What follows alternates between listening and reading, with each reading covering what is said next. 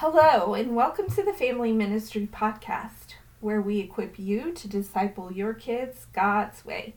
I'm Miranda Gomes, and today I have the special privilege of having my husband Ed here with me. Hi, everybody.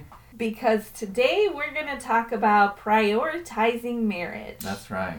You know, it's February, we've got Valentine's Day coming up, and I just thought that today would be a good time to talk about things we can do to strengthen our marriage, because healthy marriages tend to produce healthy disciples of kids. That's correct, because healthy marriage is the place where God intended to bring about healthy children. We see in Scripture when the apostles are talking to couples and families, they always address the husband and wife first, and then they address the parent and kid relationship. For example, if you look at Ephesians 5, starting verse 22, all the way through chapter 6, verse 4, also Colossians 3:18 through 21, when Paul is talking to families, he always addresses husbands and wives first, and then he moves on and talks about the parent and kid relationship. That's right.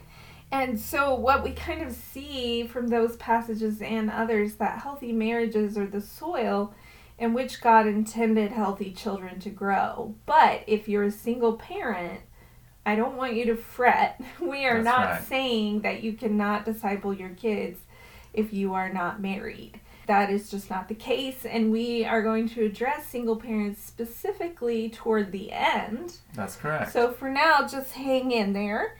But what we wanted to do with this podcast is really just get the conversation going about what you can do here and now to strengthen your marriage. We've been married for 14 years now, and as the years go on, sometimes we're not as intentional about strengthening our marriages as we once were, and we can start to let things slip. Right. I just wanted to talk about things that you can do today to bring life and vitality into your marriage. Awesome. Let's do it. So let's talk first about some potential pitfalls, some common mistakes. Right. And I can think of one right off the bat that is typically one that the wives make. Okay. And that is putting kids first. Right. I think we see this as noble. We see it as servanthood, because our husbands can fend for themselves, but the kids can't. And so we see it as a way to serve the kids in humility, but I don't think that's the way God sees it. Right, because the Bible says that you're one flesh with your spouse, not with your kids. I mean, your kids are going to grow up, and they are going to move away, but your spouse is till death do you apart. So. Right, and we're not saying that you should neglect your kids Right. or not pay attention to them. What we're saying is just in your list of priorities, you've got God, husband, kids, right? Everything in the right order. That's correct. And I think one practical thing too is that just helps your kids, figure out that they're not the center of the universe. That's one thing that we all need to learn. And when you prioritize your marriage, you just show your kids that mom or dad are important too. And it's not all about them. Right. Which is something every single human being needs to learn. That is correct. The sooner the better, right? The sooner the better. A couple pitfalls for guys that are in my mind that I'd like to talk about. One is decision making. So how do you make decisions with your wife, especially when you disagree or you see differently about things? So there are two approaches that I guess I've noticed just in myself and different guys over the years.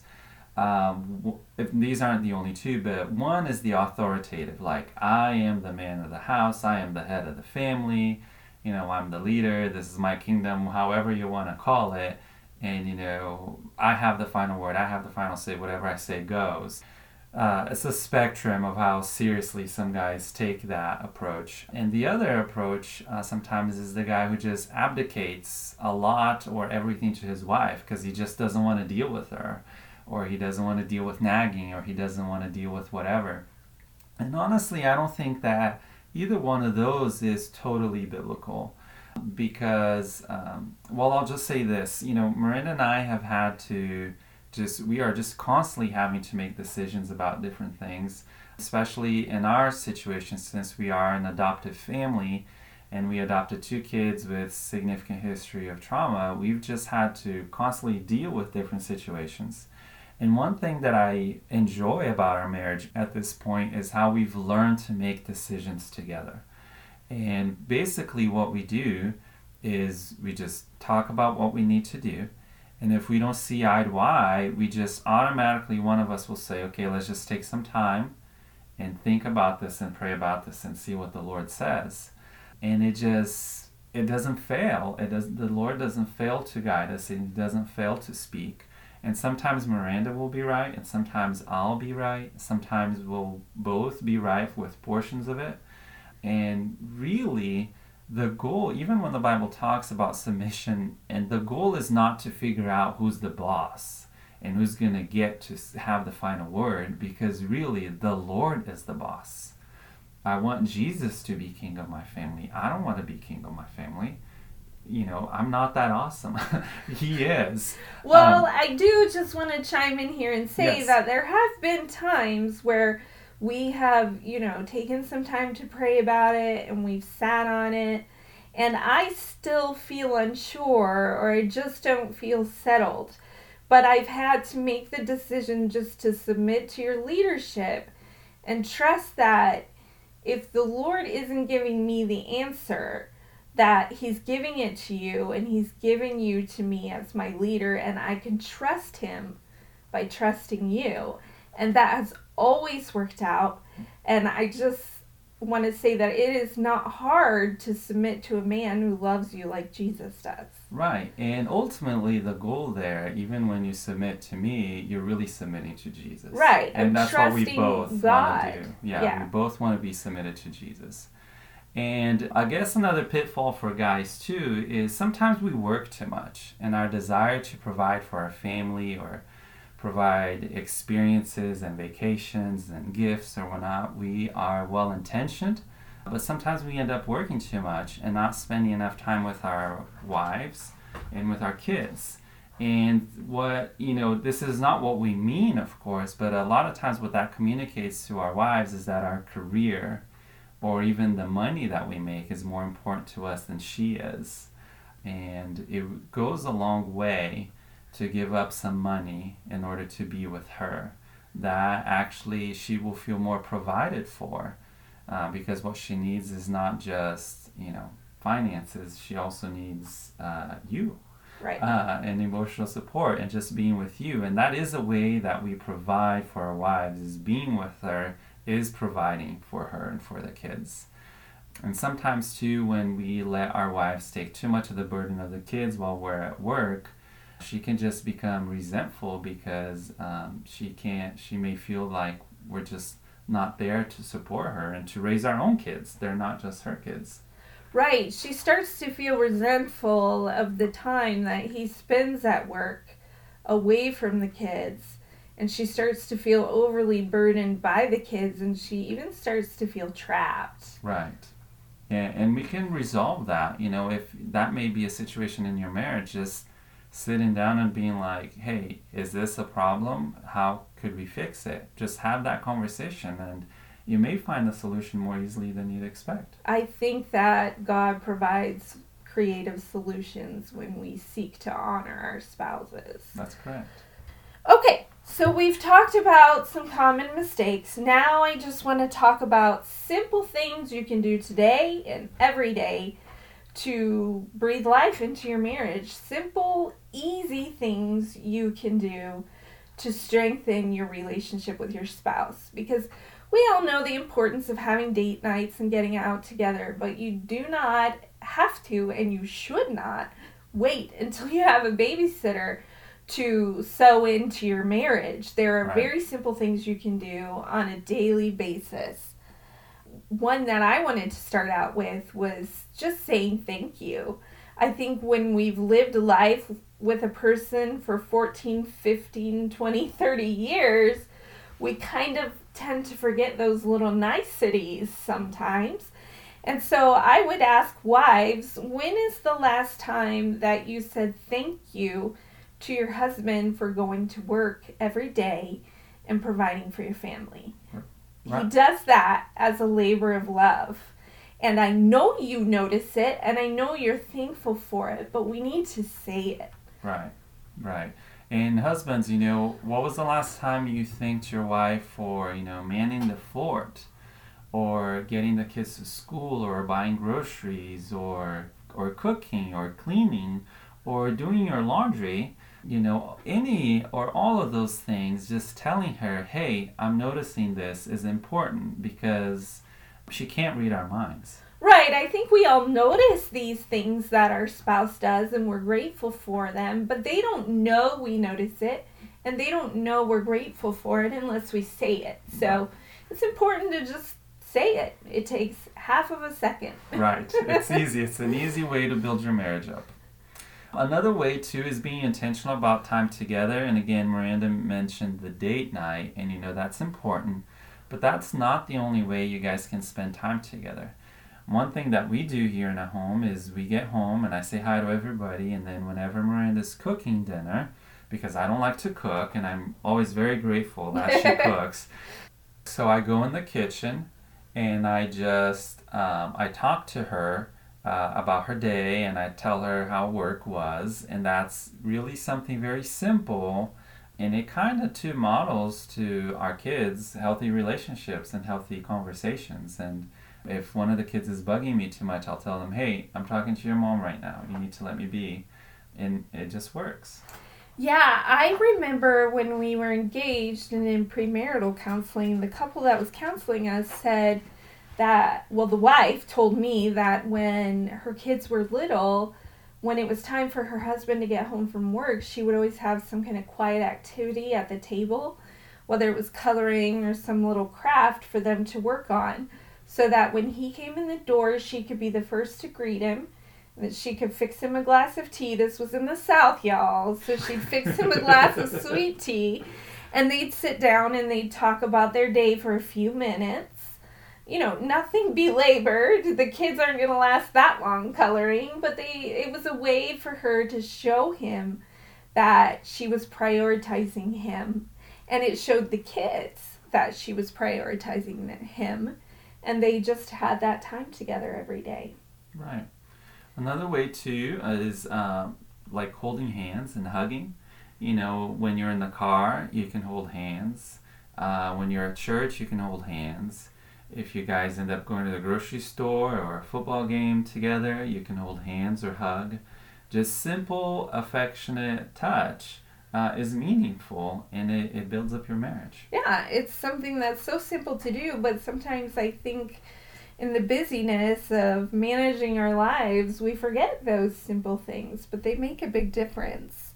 And another thing that obviously we're going to talk about on this podcast is praying with your spouse. Right.